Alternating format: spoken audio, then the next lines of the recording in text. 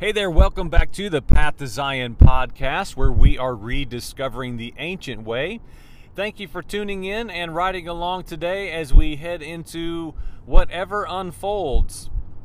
It has been another busy week, of course. I'm not going to make excuses about why there are not more episodes being posted. We are just going to move along. How about that? You can always find us online at pathtozion.com and on YouTube. I've been gathering up some new equipment and kind of tinkering around with a new camera, and hopefully soon we'll be sitting down to record some videos, teaching series using YouTube videos. And so stay tuned for that. You can always go to our YouTube channel, and I believe just the other day, our very first episode back from January of 2019 just posted on YouTube. My wife had set up that YouTube was grabbing old episodes back, for the whole first year where the podcast wasn't even named. Basically, I would just turn a recorder on and start talking, and all of those are now available on YouTube to listen at your discretion, all the way back to the very first episode. Now, the very first one that I did is very interesting because, man, it was such a great launching point, and the theme of the episode was the follow me call, and what Yeshua Jesus meant when he said follow me. I love to keep going back to that principle and explain to anyone who has ears to hear the cost involved when we say, yes, I will follow you. You hear me talk with regularity about, for the most part, my upbringing in just normal church Christianity was very void of anyone telling me of the cost. And if that word cost was mentioned, nobody really explained to me appropriately what that even meant. Nobody really told me I would continue to struggle, that I would continue to fall, that I would continue to have my flesh man just rage against me.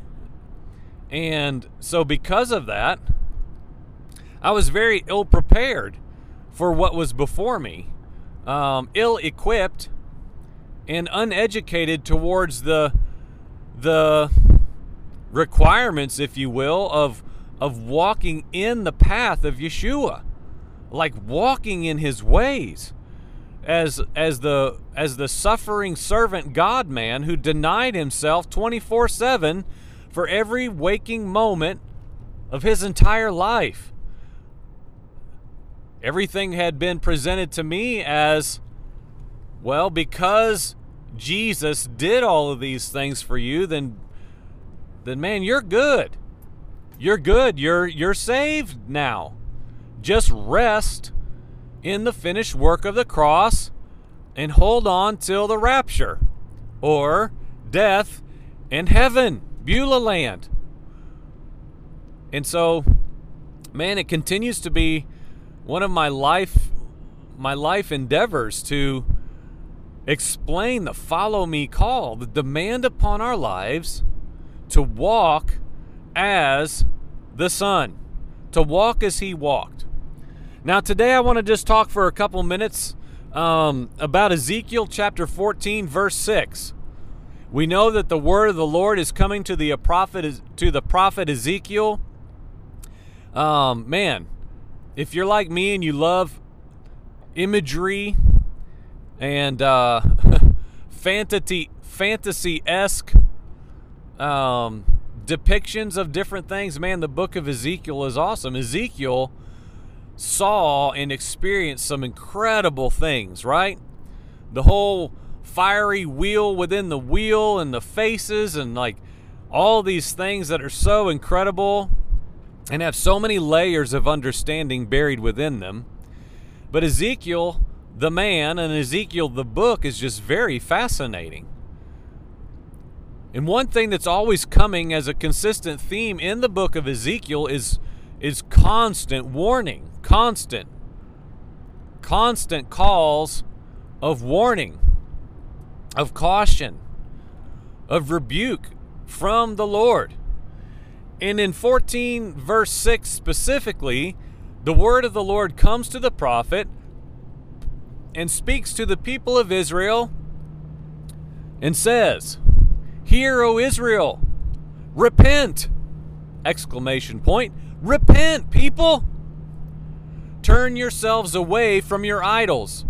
Turn your faces away from your disgusting practices. Now, depending on what version you read, many versions say, turn your faces away from your abominations.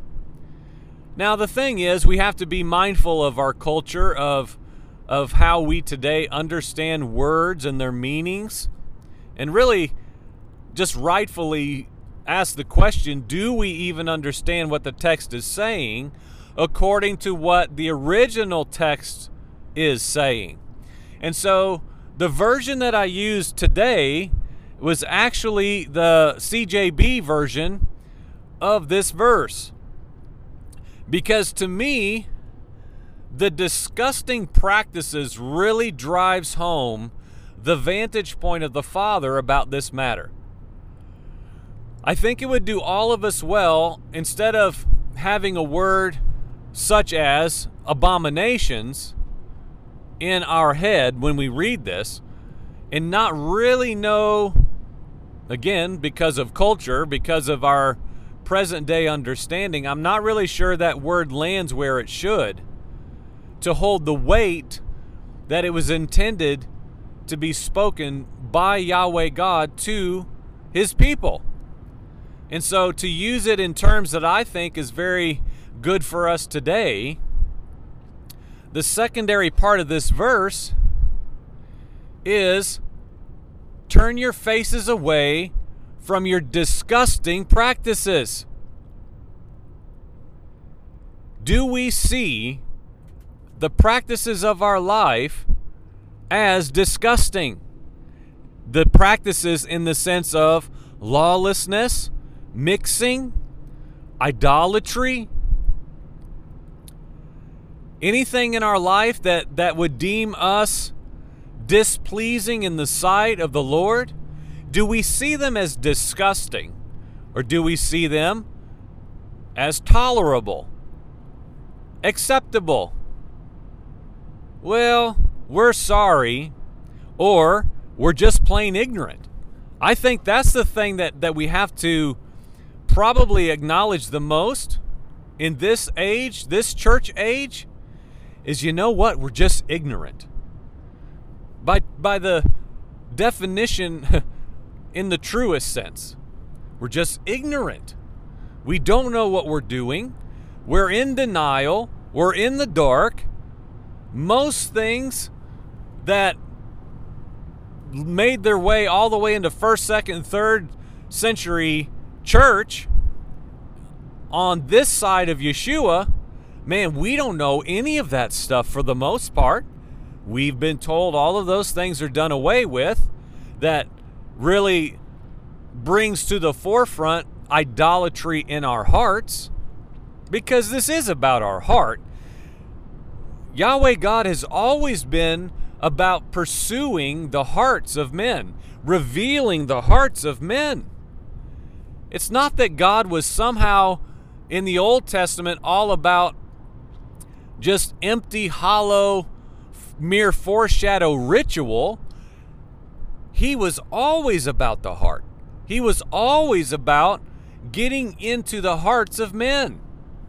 That's why Ezekiel, to stay along the text where we already are, that's why Ezekiel talks about the heart exchange. Talks about the heart of stone being removed and a heart of flesh being put in its place. God has always been, is now presently, and will always be about the heart. Inward. That's how when Yeshua came and taught everything that he did, he wasn't interested in undoing all of the outside things, surely not all the keeping of God's law. He was saying, look, this is about your heart, just like it has always been. It's always been about the hearts of men. Because in the heart is the residence, if you will, of why we do what we do. Specifically to this verse, why we would deliberately or completely unknown, why we would keep idolatry in our hearts. A lot of this text, when you start looking into the word origins, it's talking about mixing. Man, we know, don't we? Even if we've casually studied the Bible in our lifetime, we know that God hates mixing. He can't stand it. That's a lot of the pattern that we see in the Bible, even in marriages, or when you go into a land and you adopt their practices, or when you go into a land and you see their wives are desirable and you want them for your own. And Yahweh was always saying, don't be mixed. Don't be mixed. Now, we could dumb this down to present day real easily. I mean, this wouldn't take just a couple seconds. Trunk or treat is fixing to happen. Fall festivals at all the churches. And let's just be honest, they look just like the world, except maybe you won't allow zombies at the event. Everything else, it's fine. Dress up as a princess, dress up as a wizard, dress up, of course, as a Bible character. We'll do all the same things, but probably, again, maybe you're not allowed to be a demon, right? And even then, you probably could anymore. It's okay. It's okay. None of this really matters. And friends, here's the caution that we have to get to, that we have to have in our own lives. What things are we just not presently aware of, negligent of, that's just got no place, that we're mixed? We have to be honest. I mean, mixing is in every single one of us. Mixing is in every one of us in some measure, whether great or small. We're mixed. We have idols.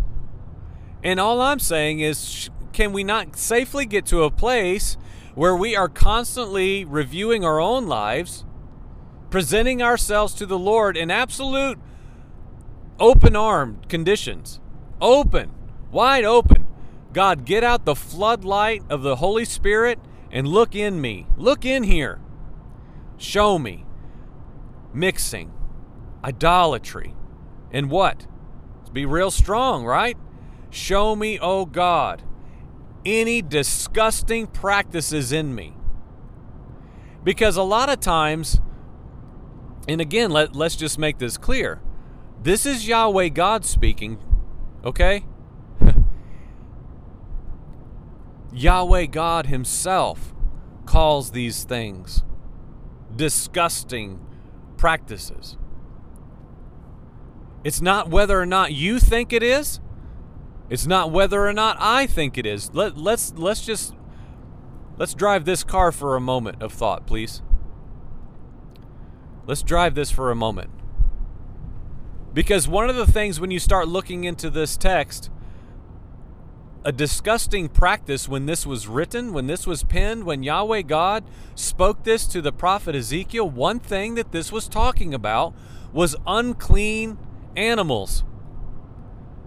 Unclean animals. Now, the people of the day would have understood that. Man, don't eat that. Don't eat it. For example, we know this is true. If you ever read your Bible, you know that one of the things that was detestable in the sight of Yahweh God, as far as food goes, was an animal that was not food in any way. There's not really clean food and unclean food. There's food, and there's animals never meant for food. I mean, This even in itself is really an explanation shift of what is food and what is not. A brother shared that with me several weeks ago in that exact verbiage, and I'm like, wait, I've never thought of it like that. There's not clean food and unclean food. There's food and everything else that is not meant for food. Let's simplify. And so one of the things in this text specifically that would have been considered a disgusting practice was the eating of unclean animals. Everybody knows that pork was off limits entirely because Yahweh God said, don't eat it. Don't eat it. Now here I can feel all my Christian brothers and sisters cringing. And that right there should shine a light on something. Because this is such a tainted topic of discussion, and oh boy, don't you dare talk about that. Don't you know the vision Peter had, which is so easily cast away? That is, my 9-year-old can understand that the vision that Peter had nothing to do with food. It had to do with human beings. A topical reading by a casual observer could understand that was never intended in any way to say you can now eat whatever you want. That's so strange to me. But I myself, for 45 years, yep, that's what that means. Why? Because that's what I've always been told. And my elementary understanding towards it, and never asking the question, permitted me freedom to eat what I wanted. And so this specifically, one of the things it talks about is a disgusting practice of eating unclean animals. And here's just the question, because it has to be addressed, right? Someone has to at least talk about it. What if there are things in your life, let me pose it like this. Do you think there are things in your life presently that are disgusting practices in the sight of the Lord, yet you do not yet know of them? I want you to ask yourself that question. Is there anything in your life presently that you are completely oblivious to? You have no idea is a disgusting practice in God's sight. If you are a true man of humility, you absolutely, unequivocally have to answer that question. Of course. Of course there are things presently in my life that Yahweh God would look upon and say, disgusting practice. We have to be honest. We have to be open. Constantly. I don't care whether we're in kindergarten or an accelerated master's course. There are things in our life that have not yet been addressed, that are mixing, that is idolatry, that are in fact disgusting practices. Maybe not by us, maybe we wouldn't call it that, but in the eyes of the Lord, disgusting. Got to go. And so this is my challenge to you today, friend, and to anyone else that this comes up towards. Starting here with myself. God, show me idolatry in my heart. Show me idolatry in there that I don't yet see. I want to turn away from my idols. I know they're in there. I know there are things vying for top spot in my life, but oh man, I want you, oh King of all kings, to reign in my heart, to be seated preeminent upon the throne of my heart, my innermost place, with you enthroned upon it. No other thing fighting for that top spot. Reveal idols in me. And, oh God, help me. Reveal to me the disgusting practices that are now in my life. Abominations. I want so badly to be in right standing with you, pleasing in your sight. I don't want anything in between you and I. I want to be found as an obedient son so bad. I'm saying, God, show me things I do not yet even know are disgusting practices. I will study. I will read. I will ask questions. I will understand the New Testament properly through the lens of the writers who were not eating unclean animals. They weren't. They didn't. Why, God? I'll ask hard questions. I'll ask hard questions that may make me be found having idols, that may deem me one who's after you, one who's seeking you, one who knows you. Ugh.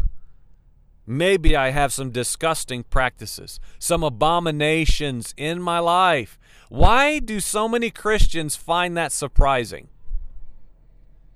Why does the church seem to be so surprised when something comes to her? Oh my gosh, I'm living with an idol. Oh my goodness, there are disgusting practices in my life. Friends, we should not be surprised by this. If we are truly men on a journey of sanctification, this should be normal. This should be normal for the Christ man. I dare say, if this is not normal for you, are you really in the path of Messiah?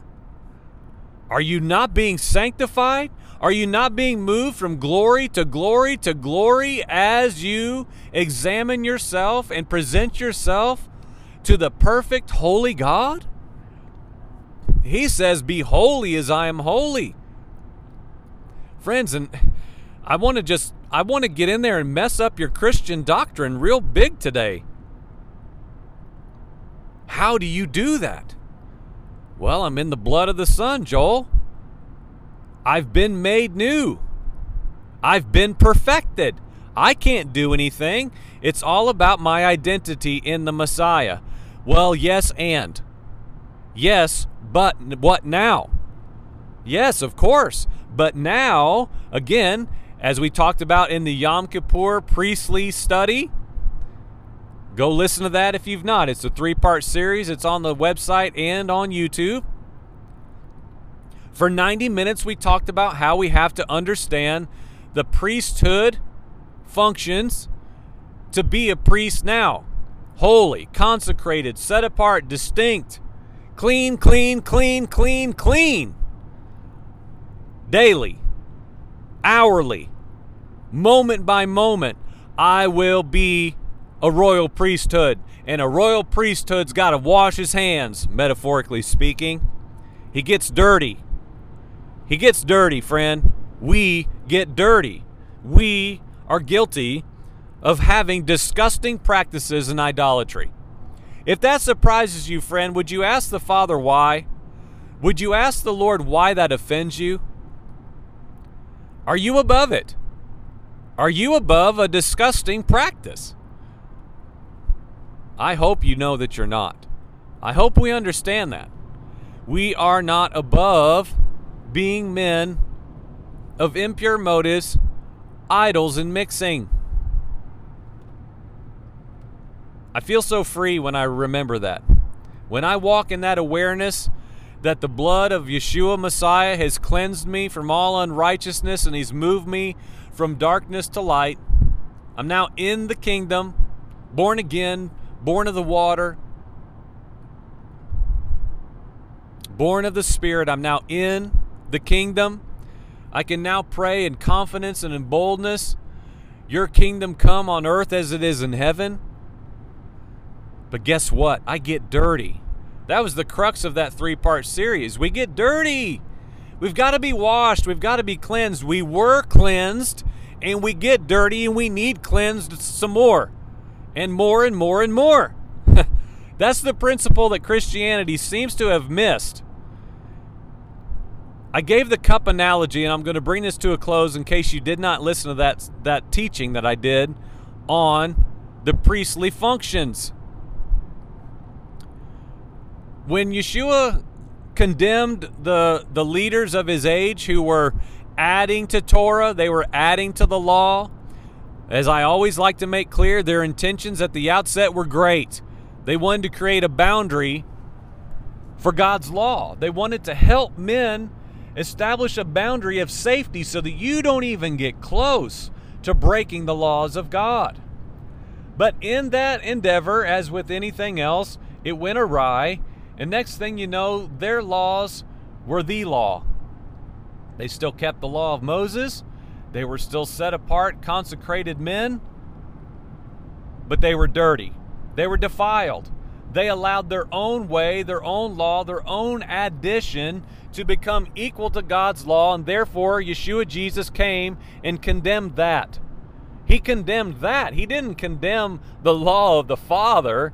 He didn't condemn the perfect laws of Yahweh God that were established as a covenant forever. Come on now. We're not in first grade here, are we?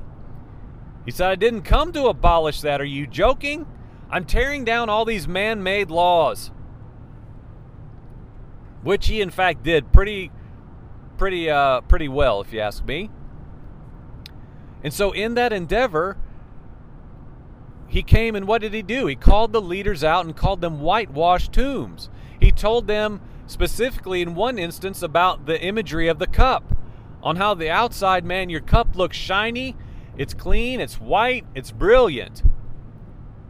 But on the inside, man, your cup's all dirty, it's nasty. Why don't you take a look in there, is what I talked about in the Yom Kippur study. And friends, that to me is the proper understanding of us walking out our salvation. We who endure to the end will be saved. We will be rescued, delivered, when we endure to the end. The culmination of our life in Jesus, in Yeshua Messiah, is not to simply be saved and make a decision for Him.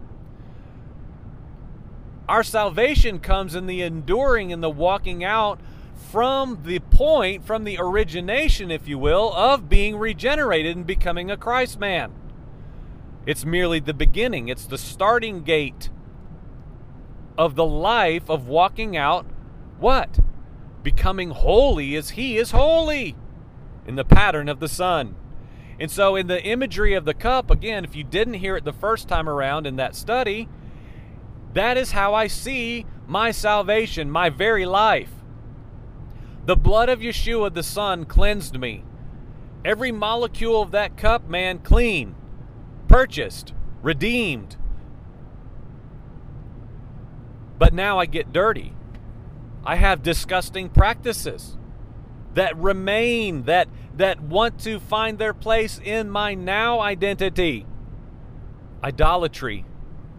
And in my process of sanctification, as I yield to the will of the Son, losing my life for His sake, and therefore finding it as the Holy Spirit reveals these things in my life, I address them. And I look in the cup as Holy Spirit reveals issues of my heart that are in me, that He is now empowering me to find victory over. We wash out the cup. We wash out the cup. I present myself to my Savior and say, help me, clean me up. Clean me up. This stuff has remained. Get it out of here. You, Holy Spirit, have now empowered me to run this out, to be clean, to remain clean. I'm going to clean it again because I'm going to get dirty again. Why in the world is that such a weird concept for just normal Christianity? Well, man, you're lessening the cross. You're lowering the blood of the Son. No, I'm not. I'm exalting it to its proper purpose, cleaning me again and again and again. Why? Because there are abominations in my life that have yet to be revealed, that in increasing measure for the rest of my days, I am presenting myself as a living sacrifice on the altar before the Lord, saying, cleanse me, cleanse me. Look around in here. See if there's any wicked way in me, right? We do know the Bible.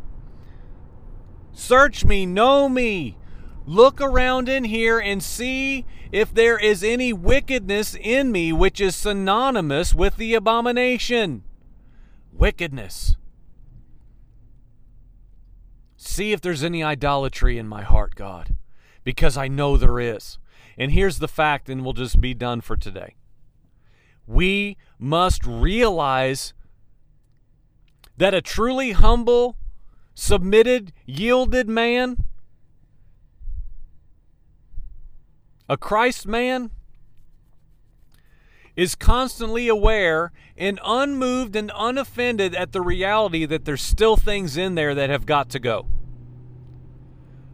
We cannot read verses like this and assume for 1 second that just because we are, quote, in Jesus or in the church, that this verse is somehow not applicable to us. We have got to jump into the pot of examination. And let's go to the very, very, very first word of this verse, the oracle of God coming to Ezekiel. Repent. Repent. Repent, church. Turn. Turn from your wicked, idolatrous, detestable abominations. We've got to start in the mirror. We've got to start in our own heart. The entire church age is dependent upon whether or not this church of this age, of right now, gets this reality of the call of repentance. It's a word that's become so mundane, so monotonous. People yawn through a call of repentance. We yawn through it. We've been raised with altar call thinking, yeah, I'm fine. Still married. I don't watch porn, quite as much. I don't curse like I used to. I don't drink quite as much. I don't really get drunk, right? We have become callous, people. We've become callous to holiness. The church who gets this, I believe, is going to be the church that's the prophesied church in Revelation, who overcomes by the blood of the Lamb and the word of the testimony.